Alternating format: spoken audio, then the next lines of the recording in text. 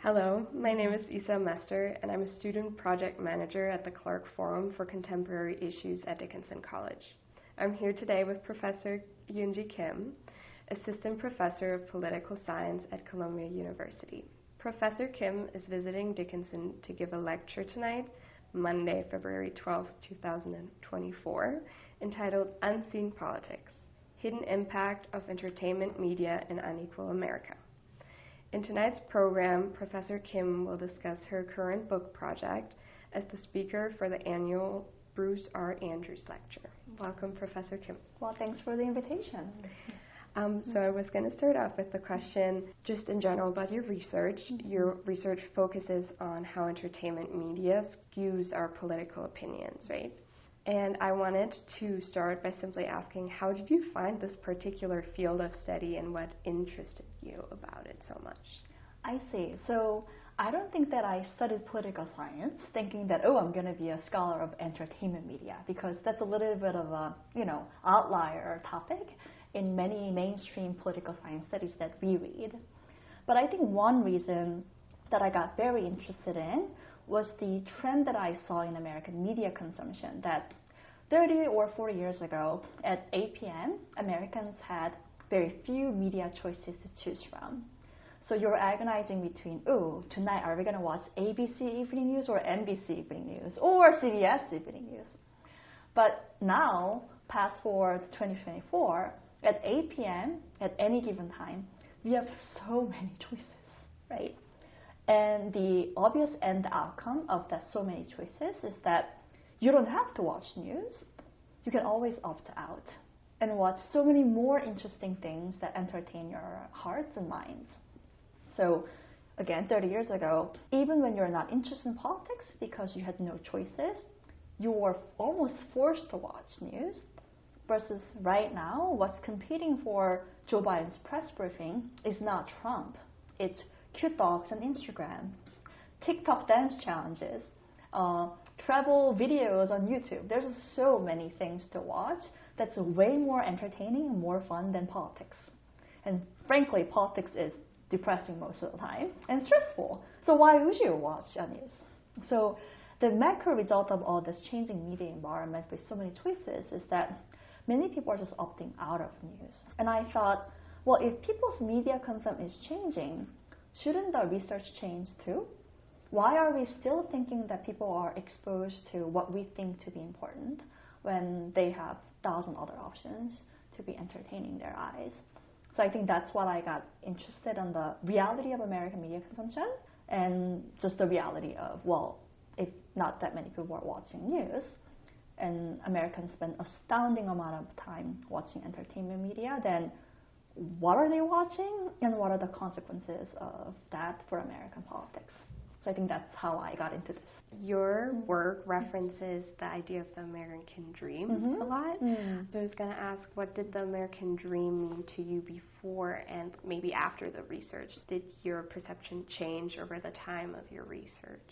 Oh, I see. So in academia, there's a saying that most researchers study the topic that resonates the most with them. So, people who are interested in losing weight study obesity. People who are trying to quit smoking study smoking behavior. People who are studying elites study Congress.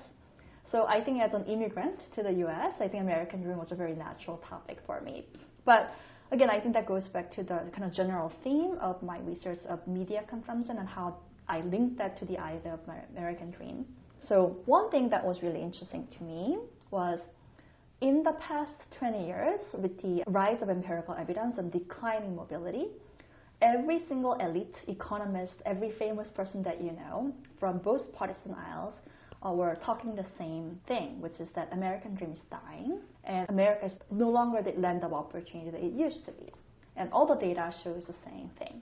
So this is the news headline that you see whether you watch Fox News or MSNBC. And you think that if every politician and elites talks about this messaging, then usually according to classic theories of public opinion should change to reflect that such pessimistic sentiments.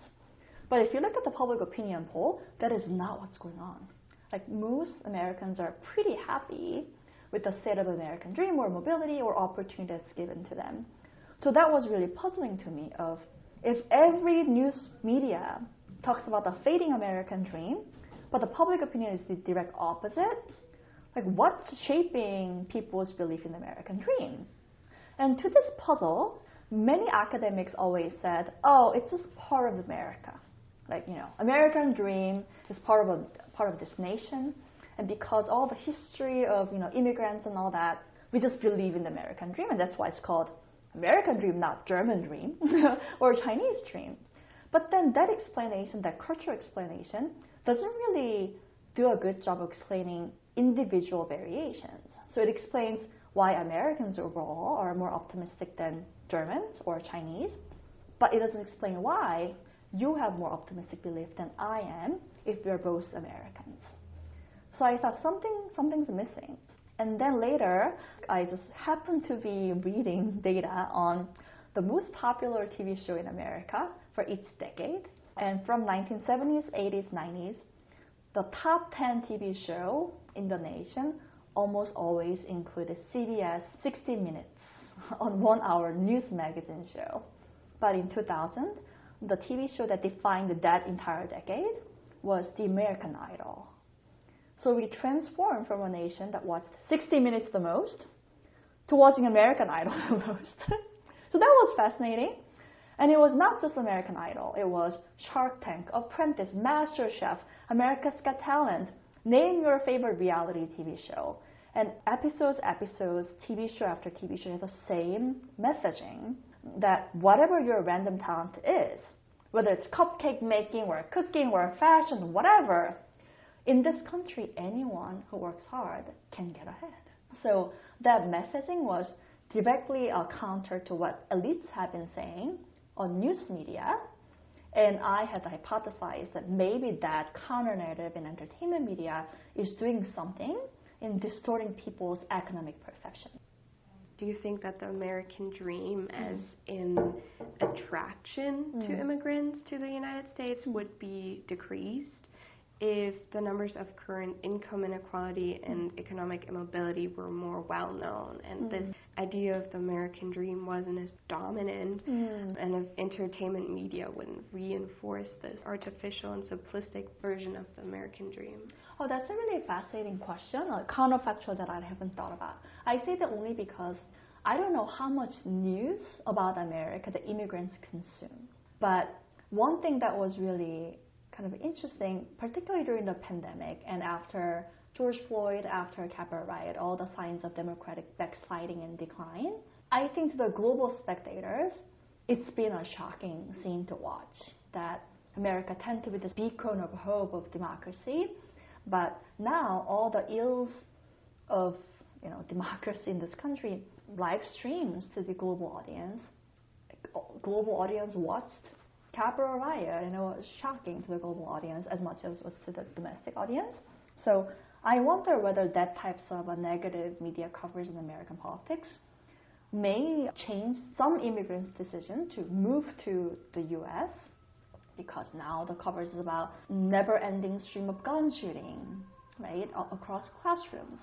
Immigrants getting shot in the classrooms or being a victim of hate crime in the streets of New York. So I think that certainly would have an impact on some people's decision to immigrate to the U.S. And then one thing that I was also wondering was these TV formats, like The Voice, America's Got Talent, American Idol, those are shows that have been adopted by so many other countries. That's right. Do you have any thoughts on that? Does that help the idea of the American dream potentially? Yeah, no, that's a really, really important question. And one thing that I think about how the culture or the nations play a role here is I think there has to be a certain amount of belief in optimism and the mobility for these shows to be successful. So for instance, if you look at the cross-national public opinion data, it is the case that belief in mobility is lower in Great Britain or France or in other European countries. So I think these shows are mostly reinforcing the level of belief that people have. And one fascinating aspect of evidence from my own research is that most people in this country are optimistic, but there are also a subset of people who are very pessimistic about the American dream.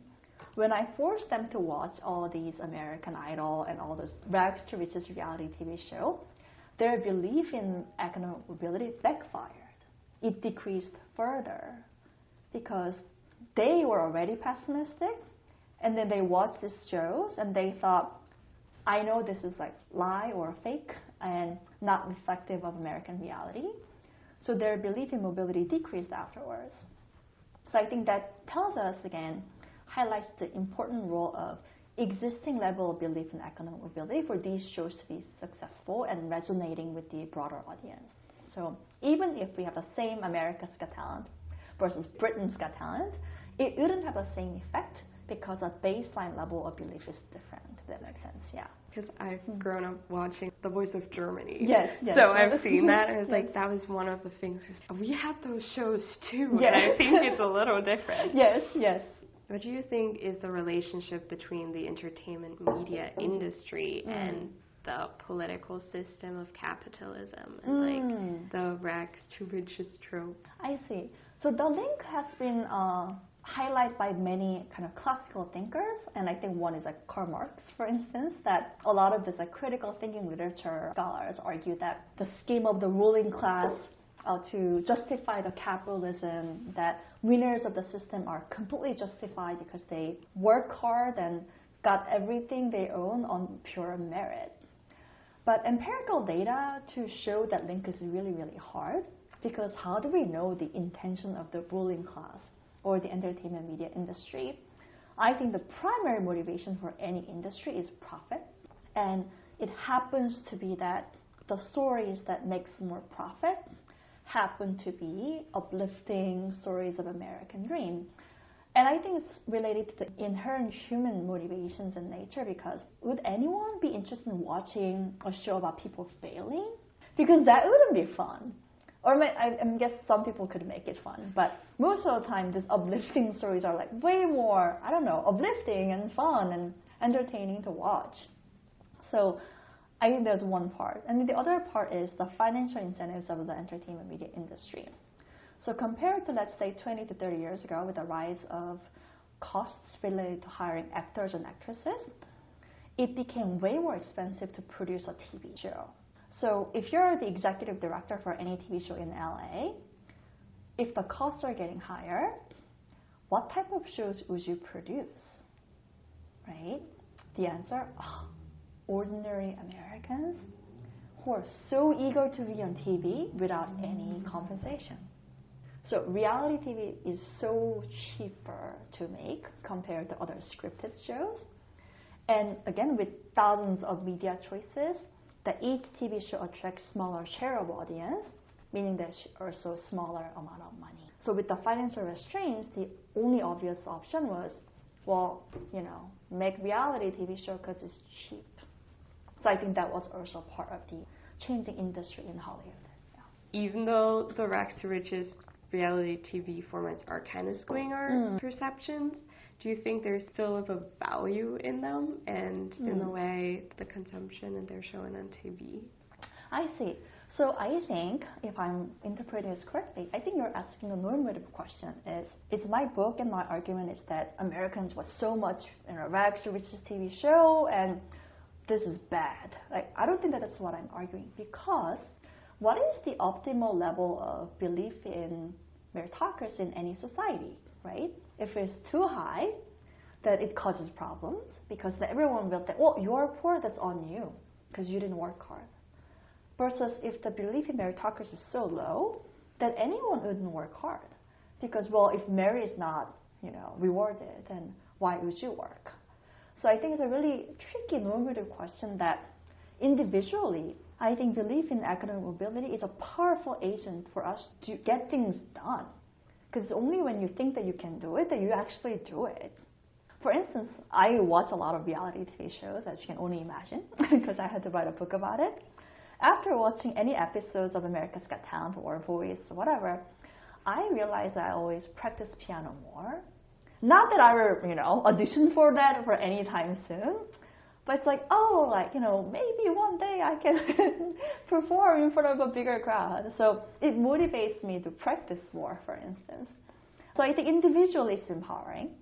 It potentially motivates us to apply for more scholarship, invent new things, or apply for a new patent, or all the engines of innovation. So individually is empowering, but collectively, I think it has a conservative influence in our politics, because belief in the American dream has implications for how people think about inequality, redistribution, welfare, and all those of social policies that we think about. So I think it's a very tricky question because it has a mixed implications. Yeah. You already said that there's people who do have a negative opinion already. They are more likely to then backfire, yes, right? And there is people who then recognize these shows as unrealistic. But why do these shows still have the success that they do? So many viewers, if there is a good amount of people who kind of see that as backfiring. Oh yeah, let me correct what I said. So when I said that there are people who had a backfire effect, these are a very small subset. If you look at the national representative sample, then it's only like less than 10% of the American electorate. So I think that explains why 90% of people have a pretty optimistic view, and therefore those messages kind of resonate with them. But again, I'm very aware that now in year 2024, I think the popularity of reality TV shows is a little bit declining compared to, let's say, the heydays of American Idol, which is like 2000. So it remains to be seen then what other types of narratives of Americans are exposed to in year 2024 across so many TV shows and episodes. One really methodologically convenient thing for studying this reality TV show was it didn't matter what reality TV show you watched. Most of them had the same narrative. So it was very useful methodologically to study. But now, for instance, if you're telling me that you're a fan of The West Wing and The House of Cards, then it would be really hard for me to hypothesize the effect of these two shows on your belief in Washington, D.C. or politics. Because West Wing is all about like uplifting politics and everything's unicorn and rainbow, versus House of Cards is all about, well, you can get killed anytime. It's politics filled with scandals or corruptions. So the net impact of watching these two shows is a little bit unclear. But when it comes to reality TV shows, there's an overarching same narrative across TV shows and episodes. So that's way easier to study compared to other shows where hypothesis is a little bit harder to create. So if we say that we're now more watching Netflix and those types of shows, it's evolving even more now, right? That's right. So what is there something that you think of working on, or because you said you're hypothesizing is harder now? Yes. If there's any influence? Yeah, no, I have two hypotheses that I'm currently working on. The first is that still, even when younger Americans are consuming more streaming services, one genre of TV show that's super popular is cop shows. NCIS, Chicago PD, Blue Bloods. These are literally like top 10 shows in the year of George Floyd, for instance. So that's super fascinating to me because every episode is the same storyline. That criminals get caught within 40 minutes. Police are extremely effective. They always serve the justice, and they're all the good guys. So I think this, again, same with the reality TV show. They have the overarching same narrative that I'm very interested in quantifying about how these types of popular cop shows are distorting the way Americans think about the criminal justice system. So I think that's one area of study that I'm currently conducting right now. The other area of work that I'm very interested in pursuing is attitudes towards LGBTQ. I think this is an evolving thing in Hollywood that we tend to think that, if entertainment media gets more diverse, if Hollywood features more, Asian actresses or Black actresses and, more diverse storyline, that America will be more inclusive. That's our hypothesis. It's really, really hard to prove this empirically. I think there's a lot of backlash effects possible. We already saw what happened when Disney, tried to make a Little Mermaid black, and there was a huge backlash against Black Little Mermaid.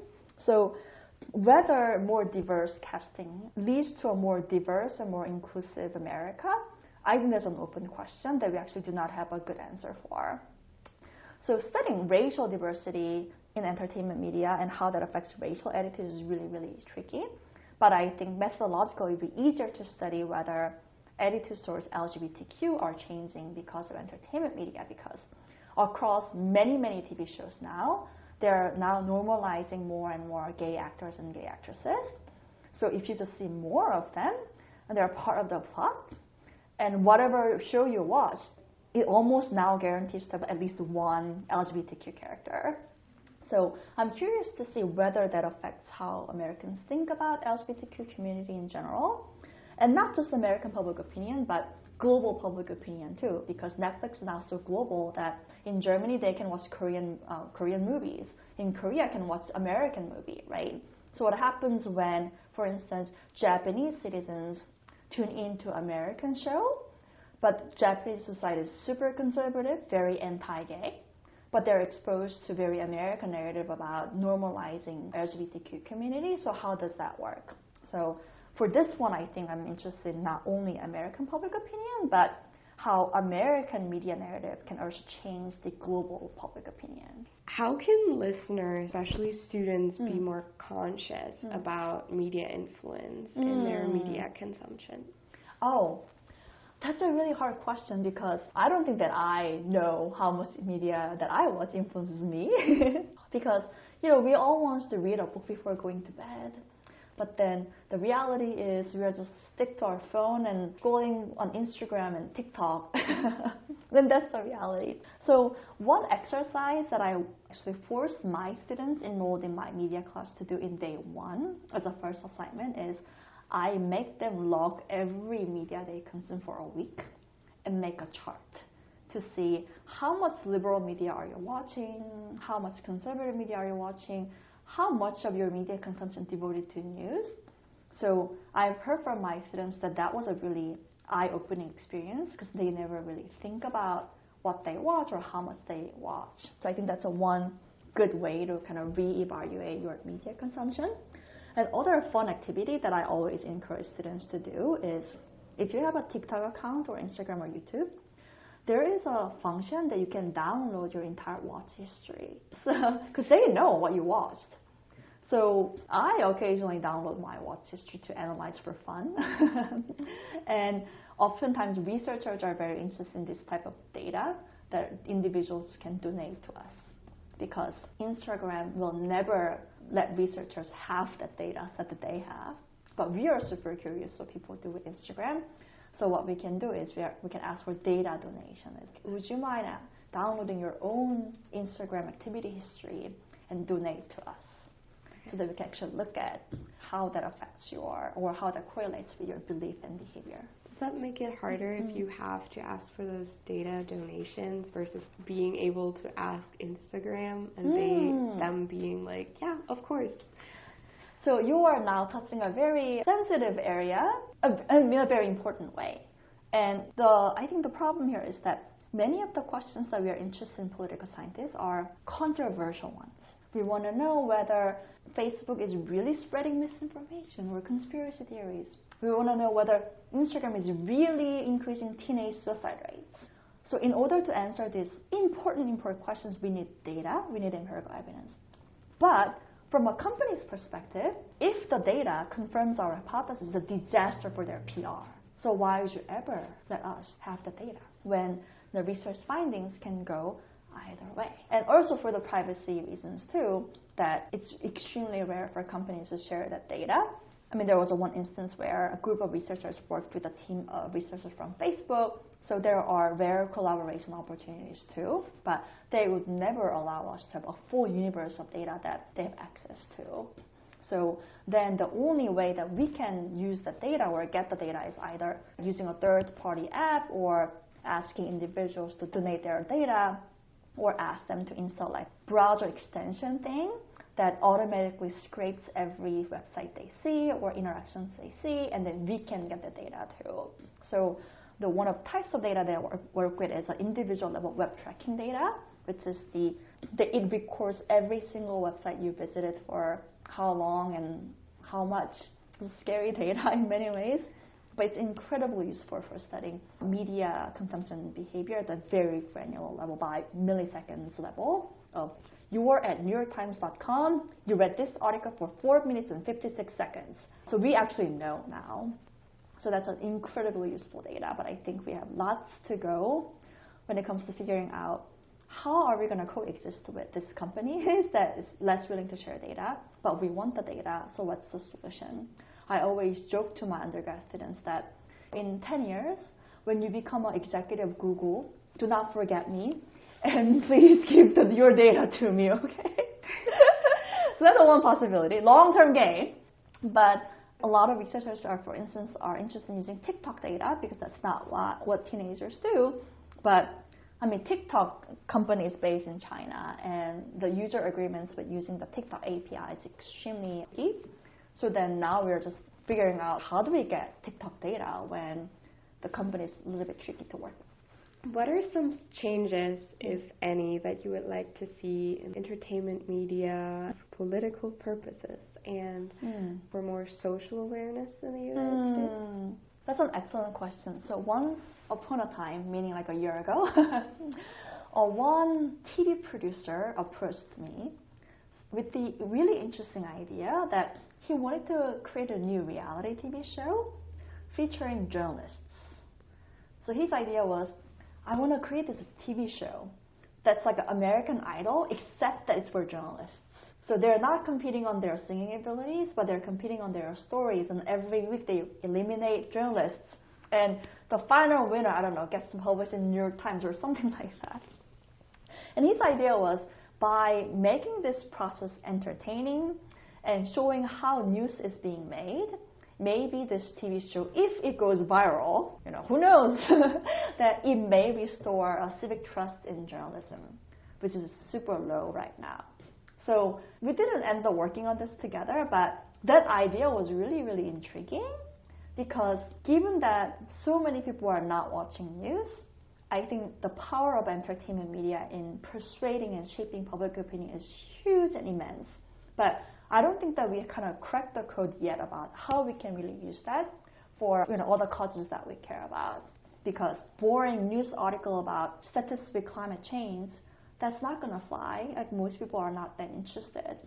Any university Instagram account, I can guarantee you that there's always a message from the university president that gets 200 likes versus university dog gets 10 times more likes and engagement. And that's a reality for every marketing and every PR company, that things that we want people to know are usually boring, right? So then I think we have to kind of grapple with the reality that most books go unread. Most news go unread. So rather than complaining that, people are not paying attention, I think we have to take a more active role of, given that reality, then what can we do? Political strategists are therefore now working with a lot of social media influencers to deliver the voter turnout messages to young people, for instance, because they know that if Joe Biden talks to young voters at 9 p.m. through whatever, Meet the Press, there's zero chance or close to zero chance that young people will watch that TV show. So now we have to, presidential booth in the Animal Crossing is a popular game show or game that people play. So I think there are creative ways that we can do to engage otherwise inattentive voters and viewers in a new way. And I don't have a great answer for how to do, but I think that's a direction that we have to go. The last question basically was just going to be, do you enjoy watching this type of media, The Voice, American Idol, Shark Tank? Yes. Do you have a favorite show? Yes. The first answer is, I don't think that I enjoy watching them anymore because that makes me think about my work and research. So it's now no longer entertainment for me. But my favorite reality TV show is the Christmas Light Fight. It's an ABC reality TV show where families decorate their house with intense Christmas lights and compete. And then the winner gets a $50K award with the honor of the most decorated Christmas tree house. And that was really fun to watch. Yes. Is there anything else you want to add? Nothing to do with research, but something about being in this very small college town reminds me of my younger days, and I am very envious of all of you who have so many years ahead of you to do very exciting things, whether it's politics or whatever that you're interested in. So I say college is for fun, so you have to get the most out of it. That concludes our interview today. If you're interested in learning more or hearing Professor Kim's talk, then you can visit our website at clarkforum.org. Once again, on behalf of the Clark Forum, thank you so much for sharing your time and your perspective today. Thank you for all the questions. Thank you.